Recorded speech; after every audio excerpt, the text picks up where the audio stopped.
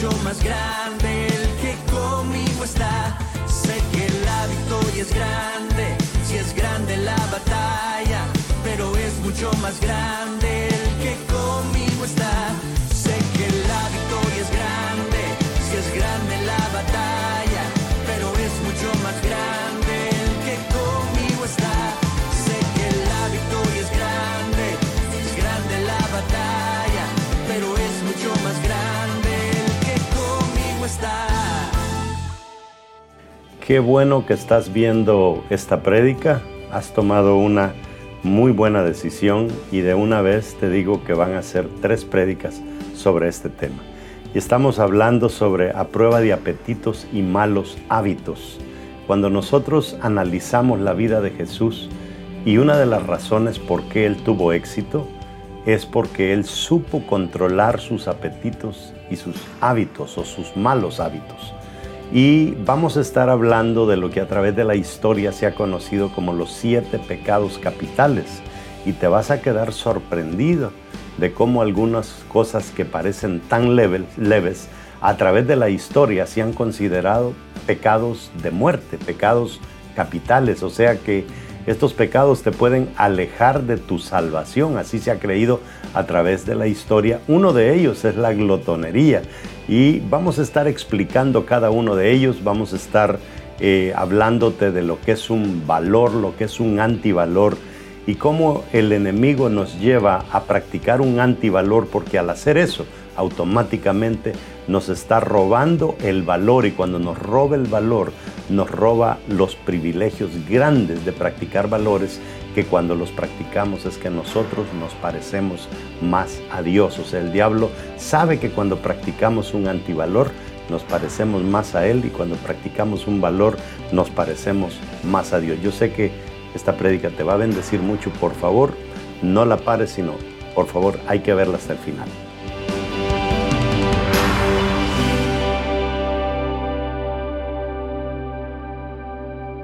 Agarre su Biblia y diga conmigo, ¿está listo? La Biblia es palabra de Dios. Si Dios lo dice, yo lo creo. Si Él dice que tengo riquezas, soy rico. Si Él dice que tengo salud, soy sano. Si Él dice que tengo salvación, soy salvo. Si Él dice que soy su hijo, soy importante. Por eso, de hoy en adelante, nadie más me definirá. El único que me define es Dios, mi Hacedor. Dele un aplauso al Señor. Él sí se lo merece.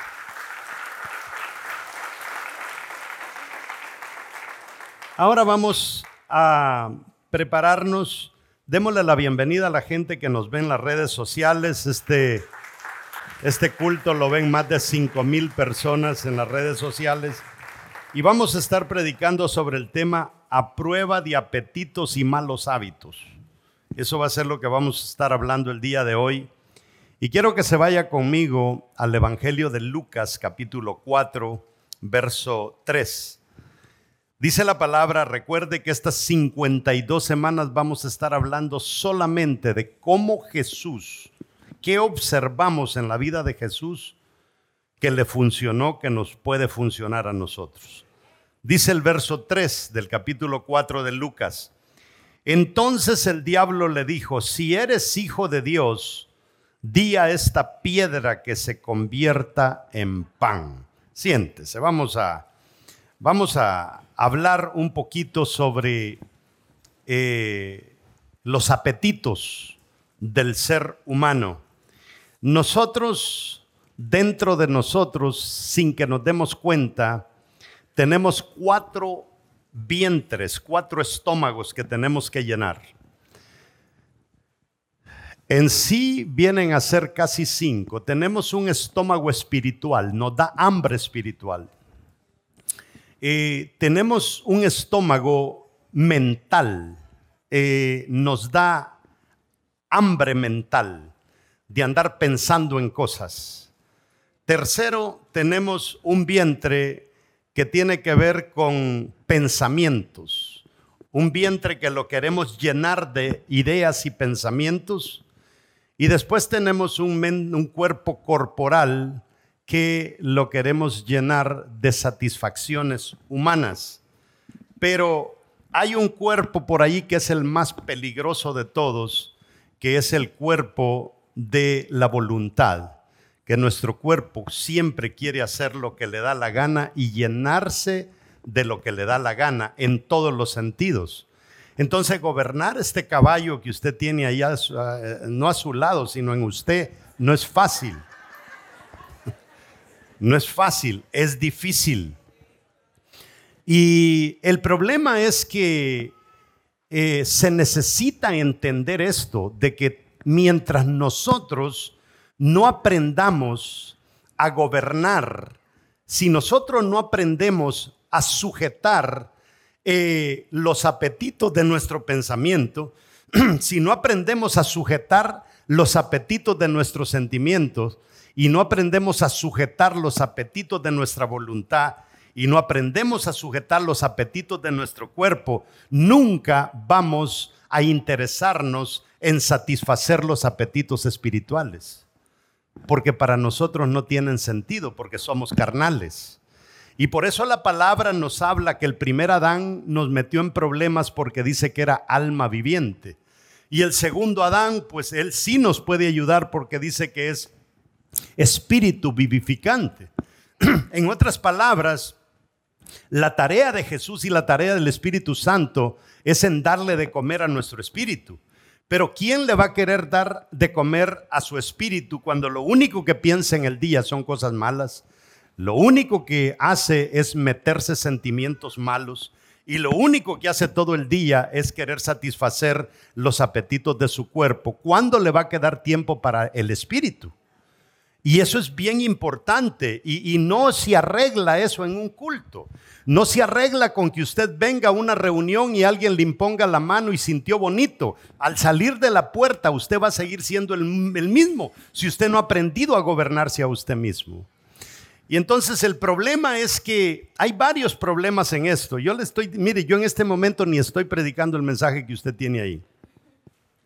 Porque me llama mucho la atención el verso que leímos, porque dice, entonces el diablo le dijo, si eres hijo de Dios. Nosotros hacemos énfasis en la segunda parte del verso, di a esta piedra que se convierte en pan. Nosotros ponemos el énfasis en que el diablo reta a Jesús a que haga un milagro.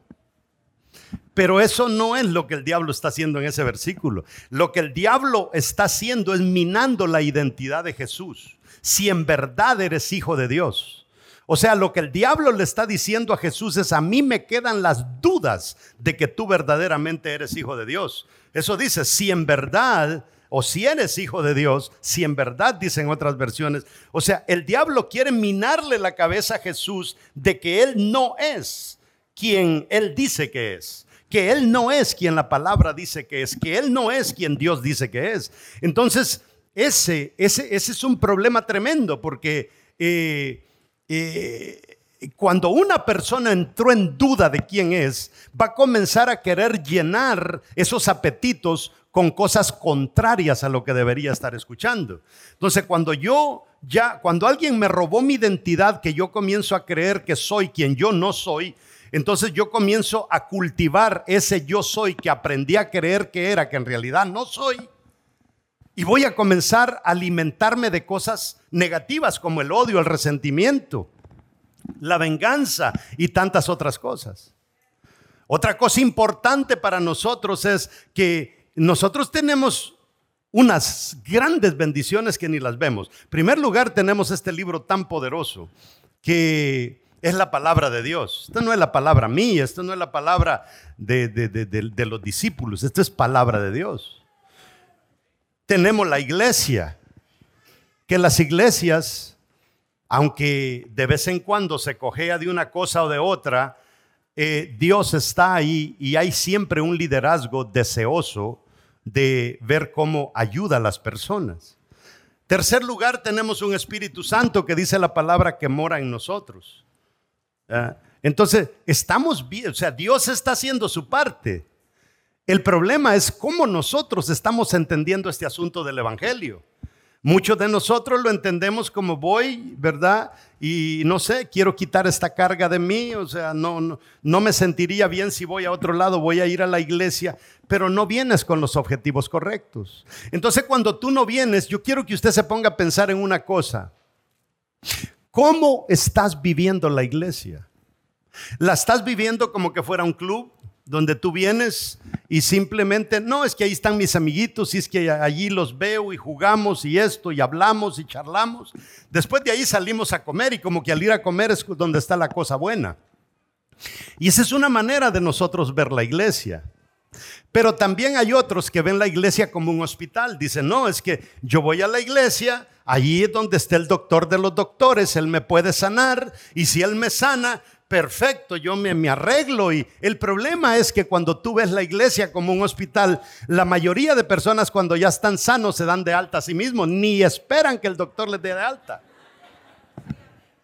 Dicen, no, yo ya no necesito, o sea, ya estoy bien, yo ahí voy a venir una vez al mes porque con eso es suficiente. Y no funciona así la cosa. Pero hay otros que ven la iglesia como su casa. Y cuando tú ves la iglesia como la casa, esa es la actitud que Dios espera en cada uno de nosotros.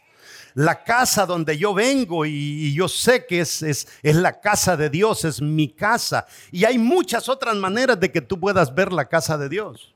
Y el problema es que cuando tú vienes a una iglesia, aunque tú no lo entiendas, tienes que entender el principio que Dios nos enseña de la siembra y la cosecha.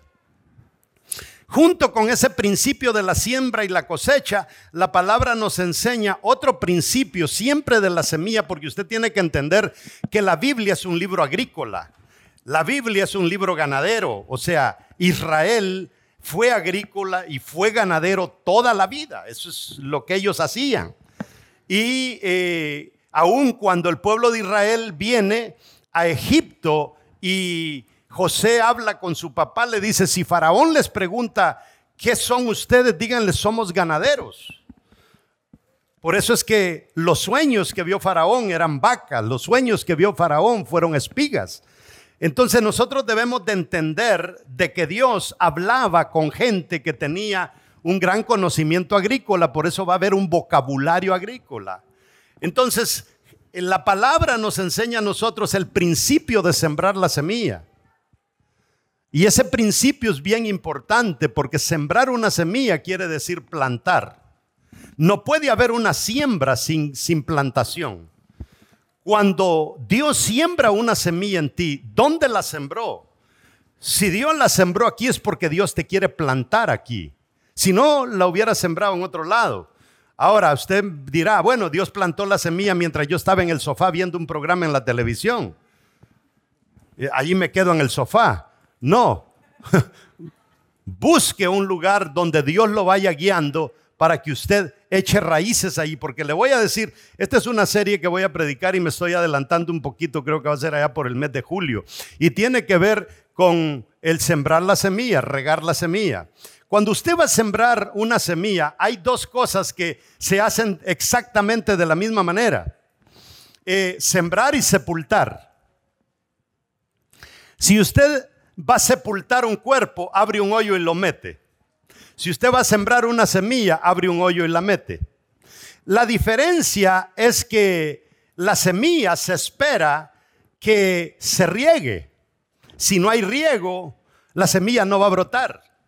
Y usted tiene que entender que yo en mi vida jamás he visto una semilla regarse así sola. Siempre hay alguien que la riega. A mí se me pudren algunas flores, se me pudren a veces algunas orquídeas porque yo sé cuánta agua tengo que agregarle y cuando yo no estoy, alguien me le mete más de la cuenta y cuando regreso están podridas. Porque yo entiendo cómo trabajan las orquídeas, pero hay otras personas que no lo entienden. Entonces, Dios te pone en una iglesia porque necesita ser regado. Porque estamos hablando de que hay que quitar apetitos de nosotros.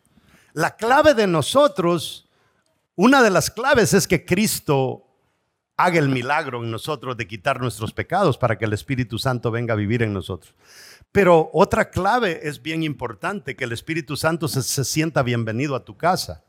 Porque si tú no vas a limpiar tu casa y tienes que tener cuidado con cómo tú nutres tu mente, cómo tú nutres tus sentimientos.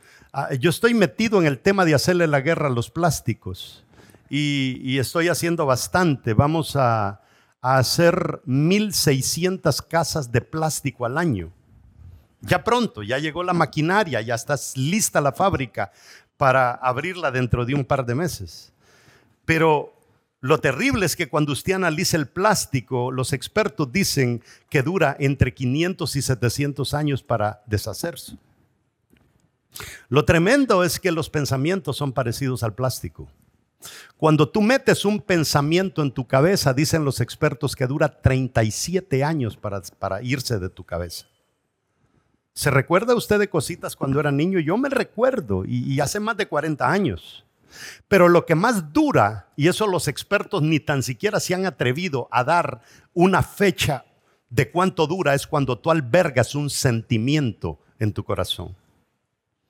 Porque una cosa es que tú hayas visto una muchacha que te guste en tu niñez, ese pensamiento lo guardaste. Otra cosa diferente es que le hayas dado un beso. Ese beso no se olvida porque viene atado con una experiencia. ¿Está entendiendo? Hay como 4 que están entendiendo. Pero déjeme regresar a la semilla. Es tan importante el tema de la semilla porque el éxito de la semilla está en que días después comience a brotar ese retoño que nace de la tierra. Y el éxito de una semilla no está en que salga, el éxito está en que no lo vaya a atrofiar nada en su etapa inicial, porque si le quitamos la punta, ya lo atrofiamos. Y el enemigo es experto en atrofiar recién convertidos. Y le voy a decir que el enemigo, yo creo que se puede ir de vacaciones, porque realmente los expertos en atrofiar recién nacidos son otros cristianos, amargados que a veces están en las congregaciones. Gracias a Dios aquí no hay. Pero se especializan en atrofiar. Ahora, quiero que entienda, por favor, y esto es para todos nosotros. Hay una gran diferencia entre sembrar y sepultar, porque lo que yo sepulto en la tierra se pudre y apesta, pero lo que yo siembro se convierte en un renuevo y comienza a crecer y más tarde va a dar fruto. Porque el éxito de una semilla no está en meterla y que salga, sino el éxito está en para qué la sembré. Si la semilla la sembré y no me sirve para algo en el futuro, yo perdí el tiempo. Entonces, cuando Dios nos planta, Él nos planta con un propósito en su mente. Nos planta para que de ahí salga algo para cumplir con el propósito para el cual Él te trajo acá. Pero cuando tú te atrofias recién nacido, o cuando tú en vez de ser sembrado fuiste sepultado, porque el sepultado no se mueve de la silla, el sepultado no estudia semillas, el sepultado no estudia la Biblia, el sepultado simplemente viene a saber a qué rayos a la iglesia. Y el problema del sepultado es que con el tiempo apesta, y ese no es el objetivo por el cual Dios nos puso en una iglesia. Y en torno a todo esto está el tema del que le estoy predicando: a prueba de apetitos y a prueba de malos hábitos. Si leemos Lucas 4:5, dice: y le llevó el diablo a un alto monte y le mostró en un momento todos los reinos de la tierra. Lucas 4:9 al 11, quiero que le ponga mucha atención. Dice: y le llevó a Jerusalén y le puso sobre el pináculo del templo y le dijo: si eres hijo de Dios, échate de aquí abajo. Verso 10: porque escrito está, a sus ángeles mandará acerca de ti que te guarden, y en las manos te sostendrán para que no tropieces con tu pie en piedra. ¿Va entendiendo qué es lo que hay debajo en los argumentos de Satanás? Verso 28 dice: pero si yo por el Espíritu de Dios echo fuera a los demonios, ciertamente ha llegado a vosotros el reino de Dios. Verso 29: porque ¿cómo puede alguno entrar en la casa del hombre fuerte y saquear sus bienes si primero no le ata y entonces podrá saquear su casa? Vamos a ver qué es lo que nos está enseñando esta palabra aquí. Nosotros vemos que Jesús, todo esto que está argumentando con el diablo, está en medio de un ayuno. Un ayuno de 40 días y un ayuno de 40 noches. Entonces, ayunar, lo que me ayuda a mí es a sujetar todo apetito y ponerlo bajo control. Si yo no sujeto mis apetitos y los pongo bajo control, entonces yo me convierto como en un cometa que anda de un lado para otro. Y yo le voy a decir, yo a la gente que viene cada 3 meses le tengo, yo no sé si está correcto que los pastores pongan apodos, pero me di el permisito. Yo le llamo cometa Harley. Se aparece cada 20 años, cada 40 años que pasa por la tierra, ¿verdad? Y ya bromeo con algunas y hola Harley, ¿cómo te va? Anoche vi a una de esas personas. Y es que esta persona que había anoche, Dios la sanó de cáncer. Y ahora viene cada 6 meses, cada 9 meses. El tentador tenía que tomar descansos porque ningún apetito hacía titubear a Jesús. O sea, eso es lo que nosotros tenemos que ver, que Jesús no fue que entra a la prueba y la prueba lo capacitó. Jesús entra a la prueba y él determinó que estaba listo para ser probado. Dios no te va a permitir que te venga una prueba para capacitarte en medio de la prueba. Él va a permitir que venga una prueba porque Él sabe que tú vas a salir exitoso de esa prueba. Él sabe que vas a... Ahora, depende de ti si tú decides salir exitoso o no decides ser exitoso, salir de ahí. Entonces, el pecado tiene sus historias y todas las historias están relacionadas con el apetito humano. No importa quién usted vaya. Estudia a Sansón, fracaso de Sansón, apetito humano. Estudia a Saúl, apetitos humanos, ¿sí o no? Estudie a los grandes que fracasaron. Estudie los errores de David, apetito humano. Todo fracaso tiene que ver con un apetito humano. Entonces, para mí esto es bien importante lo que le estoy hablando. Ahora, históricamente ha habido una lista de pecados mortales, se le ha llamado, y desde el Antiguo Testamento tenemos la lista, pero ahí por el año 340 en adelante se preparó una lista de pecados mortales y son 7 pecados mortales que más después la Iglesia Católica los va a resucitar y le llama pecados capitales. En otras palabras, estos son pecados que la iglesia históricamente ha venido creyendo que si tú practicas uno de estos pecados, por eso se le llama mortales. O sea, te mató espiritualmente, pues. Estos pecados matan espiritualmente. No te dejan vivo. Son peor que el COVID. Ahora, en esa lista no figuran muchos pecados serios que la Biblia denuncia estrictamente.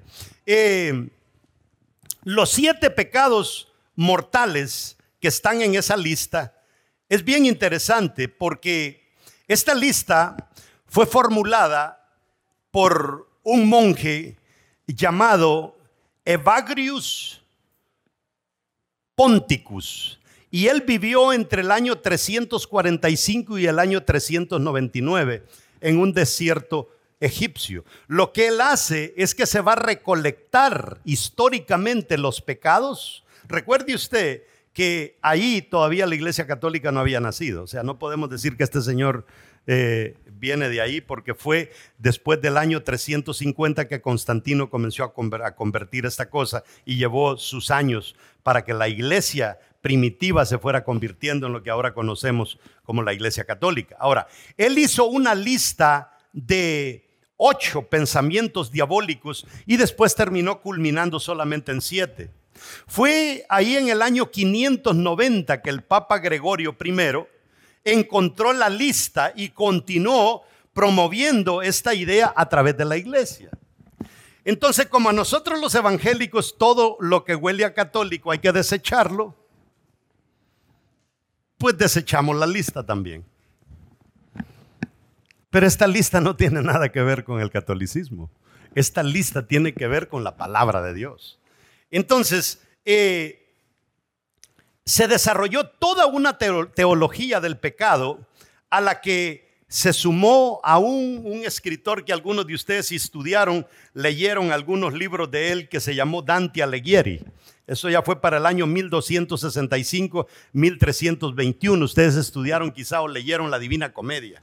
La Divina Comedia trata sobre esos 7 pecados. Ahora, pecado en sí, entendamos qué es pecado.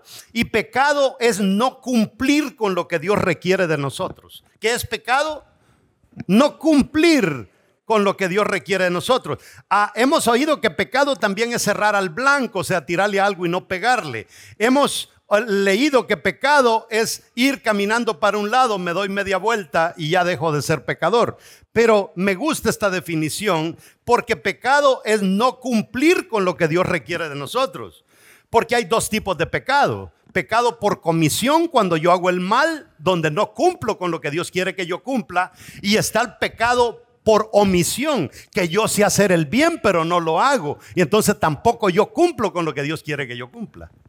Entonces, cuando yo le doy esta definición, estoy abarcando los 2 tipos de pecado. ¿Está conmigo? ¿Está ahí?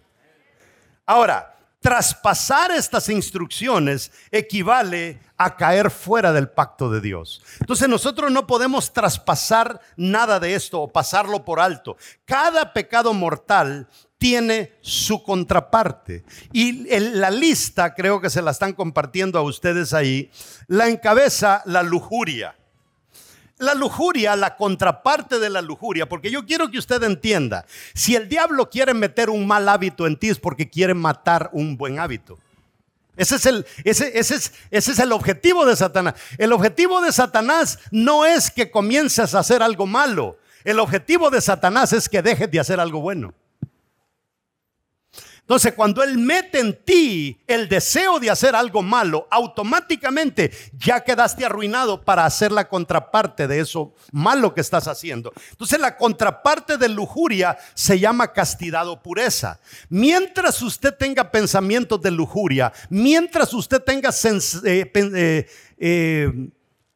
sentimientos de lujuria, usted nunca va a poder ser puro.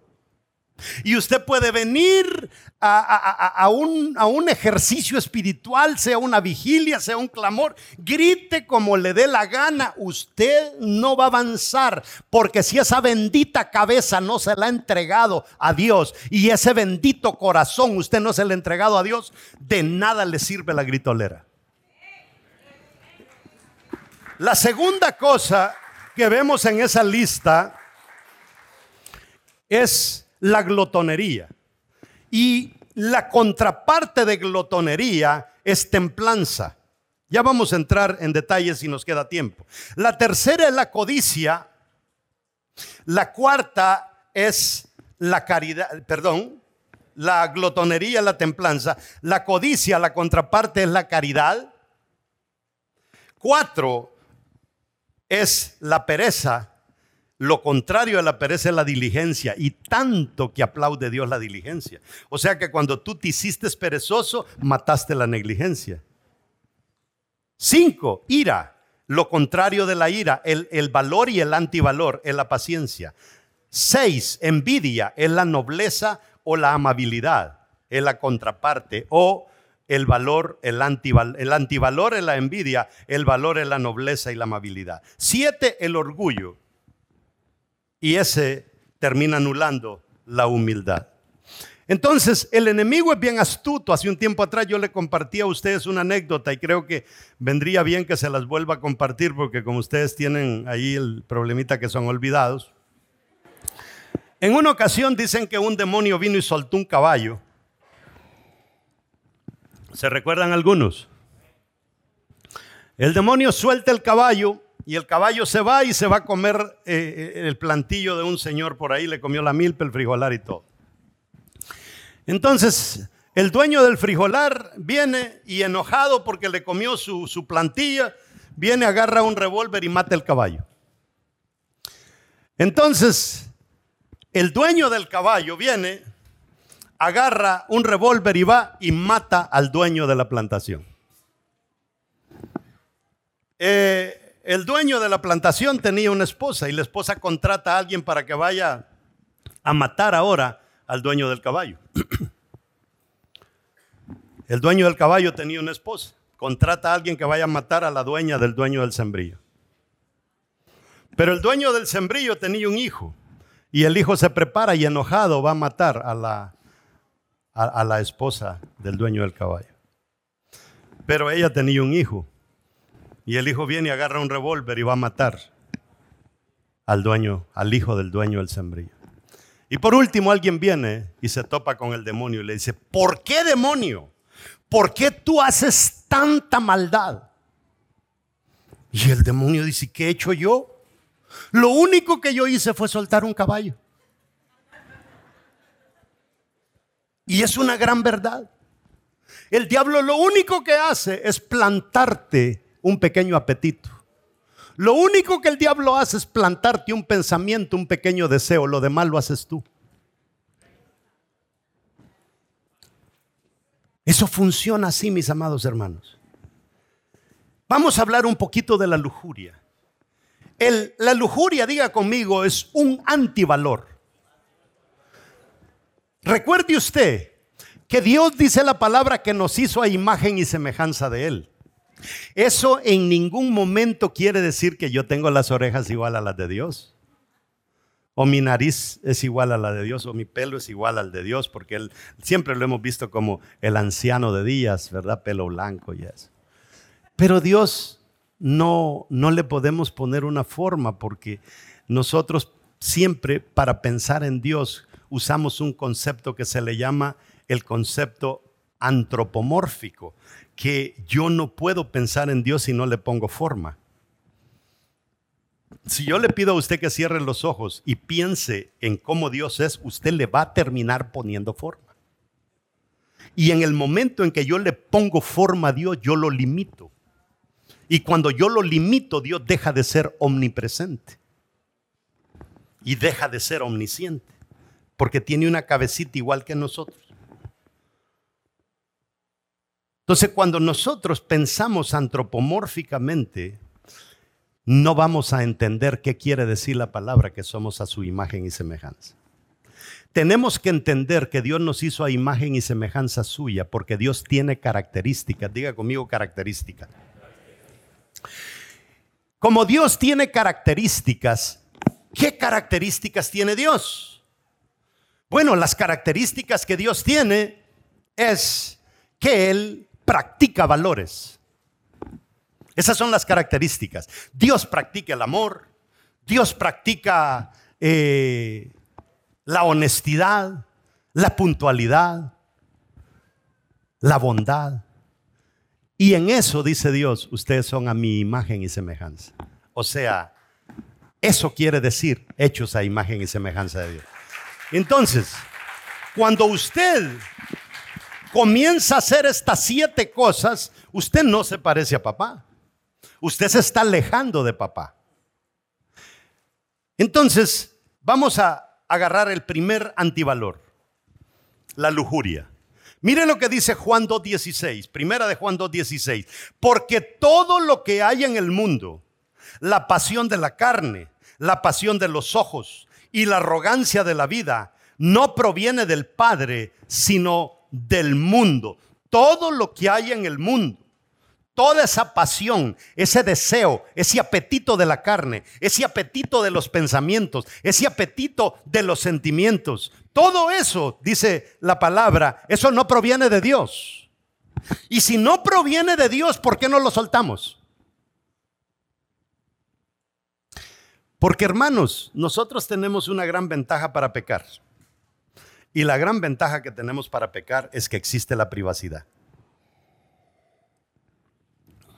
Lo lindo del caso es que cuando tú te hiciste evangélico, el Espíritu Santo vino a morar en ti. Y ahí tenés una cámara 4K. Grabando todo lo que estás haciendo a toda hora, aunque te metas en un búnker como los que se meten allá en Israel ahora que están bombardeando. Ahí te ve Dios y ahí te alcanza Dios. Y por eso es que a veces nosotros nos damos cuenta de algunos pecados. Y por eso es que algunos de ustedes dicen, yo no sé el pastor por qué permite que fulano pase a cantar arriba y esté en pecado. Y yo qué sé. Yo no sé nada. Cuando me doy cuenta, entonces uno actúa. Pero ¿qué pasa entonces con el pecado encubierto? Sencillo, Dios lo sabe. Y aunque el tipo se mate aquí al frente, no le fluye nada. Porque Dios lo metió en disciplina. Eso trabaja así. Entonces, sencillo, cuando algo no fluya, algo malo está pasando. Ahora, el antivalor se llama lujuria. Pero el valor que nosotros rescatamos cuando le ponemos paro a la lujuria, ese valor se llama castidad, se llama pureza. Ahí está en Primera de Juan capítulo 3 verso 3. Está Juan hablando en la misma línea. Y todo el que tiene esta esperanza puesta en él, dice, se purifica así como él es puro. ¿Qué quiere decir? Jesús tenía este valor de la pureza. Jesús tenía este valor de la castidad. No se lo dejó quitar por el diablo. Yo le digo, si History Channel hace pedazos a Jesús. Que Jesús vivió con María Magdalena, que no sé qué, que tuvieron una hija, que la hija se vino para Roma y después de Roma se fue a vivir a Francia. Todo, hasta los pasos le han seguido a la bendita hija. Es tremendo cómo el mundo quiere achacarle a Jesús cosas que él no hizo. Pero ¿sabes lo lindo cuando alguien te quiere achacar a ti cosas que tú no hiciste? Es que nada te detiene. Nada te detiene. Aunque hablen de ti, aunque murmuren de ti, aunque te tiren piedras, no van a prevalecer esos esfuerzos. Por eso es que el evangelio sigue creciendo y sigue creciendo y sigue creciendo. Hay algo que yo quiero compartir con ustedes y la verdad es que no tengo los versículos en este momento, pero si me dan un tiempecito, tal vez se los encuentre. Pero yo quiero darle una esperanza bien bonita a usted. Déjeme ver si se lo encuentro, porque yo tomo notas de todas esas cosas. Y aquí está. Quiero que lea conmigo un versículo. Hechos 41:19. Pero recibiréis poder cuando haya venido sobre vosotros, ¿quién dice? ¿Qué es lo que recibimos cuando el Espíritu Santo viene en nosotros? Poder. Y me seréis testigos. Oiga, la esperanza de Jesús. Jesús comienza a hablar y dice, me seréis testigos en lo más importante del evangelio ahorita, porque aquí murió Jesús. Me seréis testigos en Jerusalén. ¿Qué más dice? Y me seréis testigos afuera de Jerusalén, que es Samaria. Y por último dice, me seréis testigos hasta en los confines de la tierra, pero eso es como en tercer lugar. Amados hermanos, nosotros estamos, diga conmigo, nosotros vivimos en los confines de la tierra. Ahora quiero que lea conmigo. Quiero que lea conmigo algo profético que es para nosotros hoy en día. Isaías 41:9. Tú, a quien tomé de los confines de la tierra y desde sus lugares más remotos te llamé y te dije, mi siervo eres tú, yo te he escogido y no te he rechazado. ¿Qué es lo que está diciendo Isaías proféticamente? Que va a llegar un momento que la respuesta de Jesús no va a estar en Jerusalén. La respuesta no va a estar en Samaria. La respuesta para ponerle fin a esta situación del diablo y los planes satánicos va a venir de los confines de la tierra. O sea, Jesús no dijo por casualidad hasta los confines de la tierra. Él sabía que en un momento de los confines te ibas a levantar tú, pero ibas a ser diferente. Te ibas a parecer a Él. De nada sirve que estés en los confines si no te estás queriendo parecer a Él, porque entonces no le vamos a servir de mucho a Jesús. Apenas estamos en el primero, Pero viene el segundo. El segundo es la glotonería. Y esto, mis amados hermanos, yo no quiero ofender a nadie. Por favor, no voy por ahí, ¿ok? La Biblia en Deuteronomio capítulo 28, para mí es uno de los capítulos más poderosos de la Biblia. Y ese capítulo nos habla a nosotros de: si tú haces el bien, te va a venir esto. Si tú haces el mal, te va a venir esto. Por eso es que yo siempre he enseñado que en el mundo solo hay dos tipos de personas: gente alineada y gente desalineada. El alineado es el que hace lo que Dios dice. El desalineado es el que hace lo contrario. El alineado es el que hace los valores. El desalineado es el que hace los antivalores. ¿Está conmigo? Está ahí. Entonces, cuando hablamos de glotonería, en las maldiciones de Deuteronomio 28:15 en adelante, viene como maldición la glotonería. Y viene en estas palabras: comerán y no se saciarán. Comerán y no se saciarán. Y como consecuencia de eso, ¿qué es lo que vamos a ver? Obesidad. Entonces la obesidad es una señal de que hay un descontrol en nosotros de ponernos freno a nosotros mismos. Y yo le digo, yo estuve ahí. Yo me comía 2 Whoppers y todavía quedaba con ganas. Hermanos, cuando yo tenía la edad de varios jóvenes de ustedes, las cadenas vendían la soda en 16 onzas. Ya con los años, a los 8 años después, ya la vendieron en 32. Vaya ahora, se la dan de 64. O sea, que va a llegar un momento que se la van a dar en un balde. Porque la glotonería es un pecado. Y no es un pecado cualquiera. Es un pecado de muerte. Es un pecado capital. Usted, pastor, pero comer, yo diría fumar marihuana. No sé, tomar. Eso tal vez, pero comer tan rico que es. Es que el problema no está tanto allí. El problema es el antivalor. Es el valor que estás matando. Mire lo que dice Proverbios 23:2. Y pon cuchillo a tu garganta si tienes gran apetito. Oiga, lo dice la palabra. Ya me imagino usted cuando le venga el apetito: alcanzame el cuchillo, hija. Y se lo pone usted aquí. Tragás y te lo meto.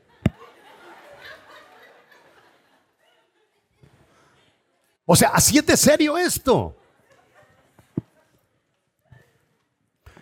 El valor que estamos matando se llama templanza o autocontrol. Porque el que se descontrola en su apetito para satisfacer lo físico, se descontrola en su apetito para controlar lo sexual. Se descontrola en todo. Porque lo que el enemigo está atacando es el autocontrol. Y por eso es que Jesús nos enseña que el principio para el autocontrol es meterte en ayunos. Porque cuando te metes en ayunos, entonces aprendes a gobernar tu cuerpo. Pero ¿qué pasa? Ay, pastor, y yo soy diabética, ¿será que puedo ayunar? Métete. Es que si yo no me pongo la insulina, a mí me va mal. Es que por ahí es donde va la cosa. Si el cuerpo de nosotros, si tú haces ejercicio, si tú aprendes a comer bien, si aprendes a amortiguar tus sentimientos correctamente y aprendes a medicarte bien, tú puedes deshacerte de la insulina, de los problemas de la diabetes. Pero no se nos va la diabetes porque no nos cerramos la trompa. Sí, de verdad. Ahora, 2 Timoteo 1:7 dice: Pues Dios dice, no nos ha dado. Se recuerda que la semana pasada tocamos este versículo, pero le sacamos otro contenido. Yo solo quiero sacarle el contenido en medio de eso. Dice, pues Dios no nos ha dado un espíritu de timidez, sino, ¿qué dice al final? De dominio propio. Dominio propio. Esa babosada de que no sé si ir a la iglesia hoy o no, domínese. Dese una orden, párese, métase a la bañera, cepíllese los dientes, póngase la ropa y vaya a la casa de Dios. Sí, es que tenemos que aprender a gobernarnos a nosotros mismos.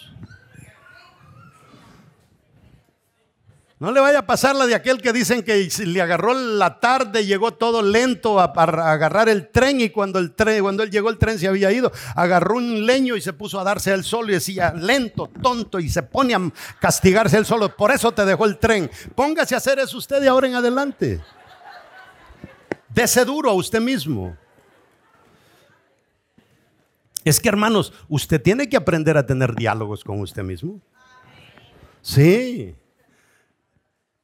Mano, si usted pesaba 100 o 240 libras y ahora pesa 210, vaya al espejo y diga qué chula estás. Estás haciendo un gran trabajo. Mira, antes estabas así, ahora estás más aceptable. Y sígale, tírese piropos a usted misma, porque quien nos quiere tirar leños sobran. Entonces uno tiene que decir qué chulo estás, canosito, pero...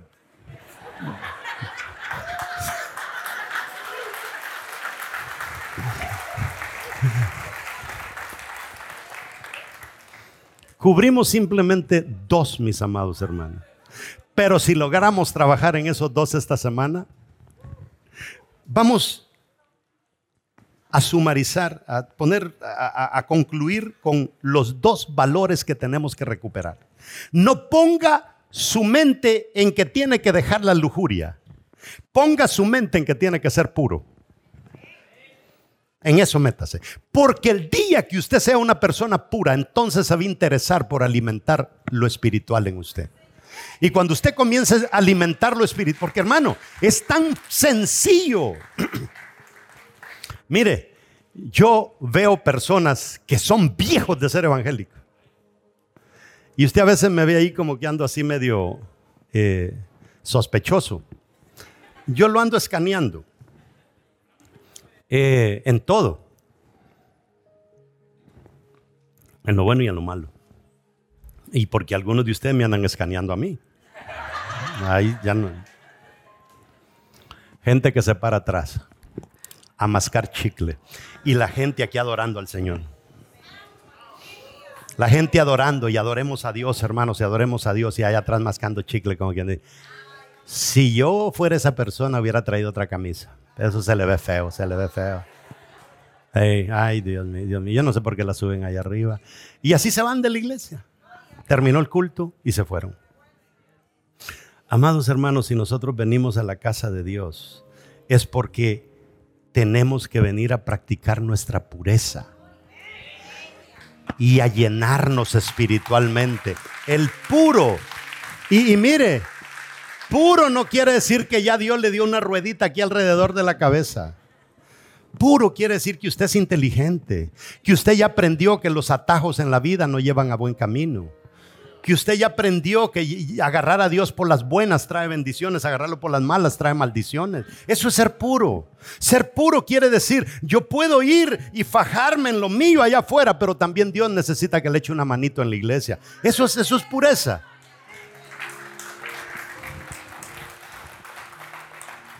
Y la segunda cosa que aprendimos hoy es recuperar el autocontrol. ¿Se recuerda de qué prediqué todas las 3 de las semanas antepasadas? Tenía que ver con el autocontrol. Seguimos con el autocontrol. Es tan importante. Póngase de pie.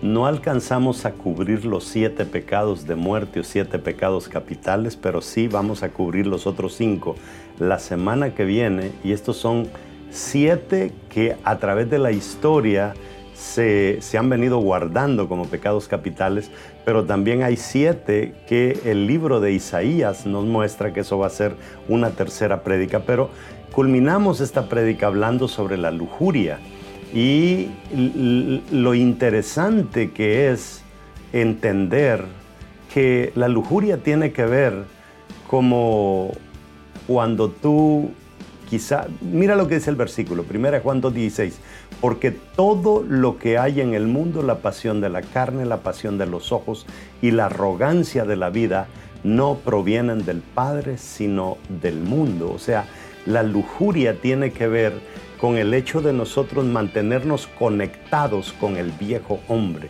Y el éxito de nosotros consiste en desconectar, cortar nuestro cordón umbilical con Adán, que fue alma viviente, y conectarnos con Jesús, que es espíritu vivificante. Lo que el diablo quiere a través de la lujuria es robarnos el valor de la pureza.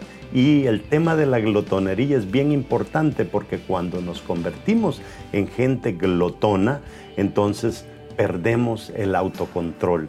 Y cuando hemos perdido el autocontrol es como un carro sin nadie en el volante, y eso es lo que el diablo quiere hacer con nosotros. Y hablando de gente sin carro en el volante, muchos de nosotros hemos estado en esa situación, que no sabemos hacia dónde ir. Y para eso no hay otra solución más que Jesús en nuestra vida. Yo te quiero hacer una invitación a que le entregues tu vida a Jesús en este momento, y es tan sencillo. Te invito a hacer esta oración. Simplemente repite conmigo, y cuando hayas terminado la oración, tú has cambiado el rumbo de tu vida. Di conmigo: Señor Jesús, reconozco que soy pecador, pero también reconozco que tú has dado hasta la última gota de tu sangre por mi salvación, y en este momento te pido que perdones mis pecados. Y gracias, Señor, por sacarme del camino al infierno y ponerme en el camino a vivir una eternidad con mi Padre Dios. Gracias te doy en el nombre poderoso de Jesús. Amén.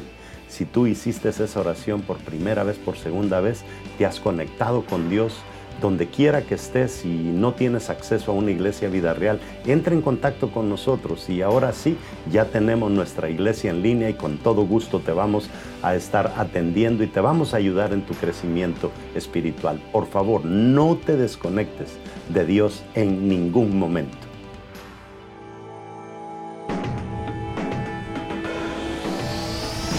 Sé que la victoria es grande, si es grande la batalla, pero es mucho más grande el que conmigo está. Sé que la victoria es grande, si es grande la batalla, pero es mucho más grande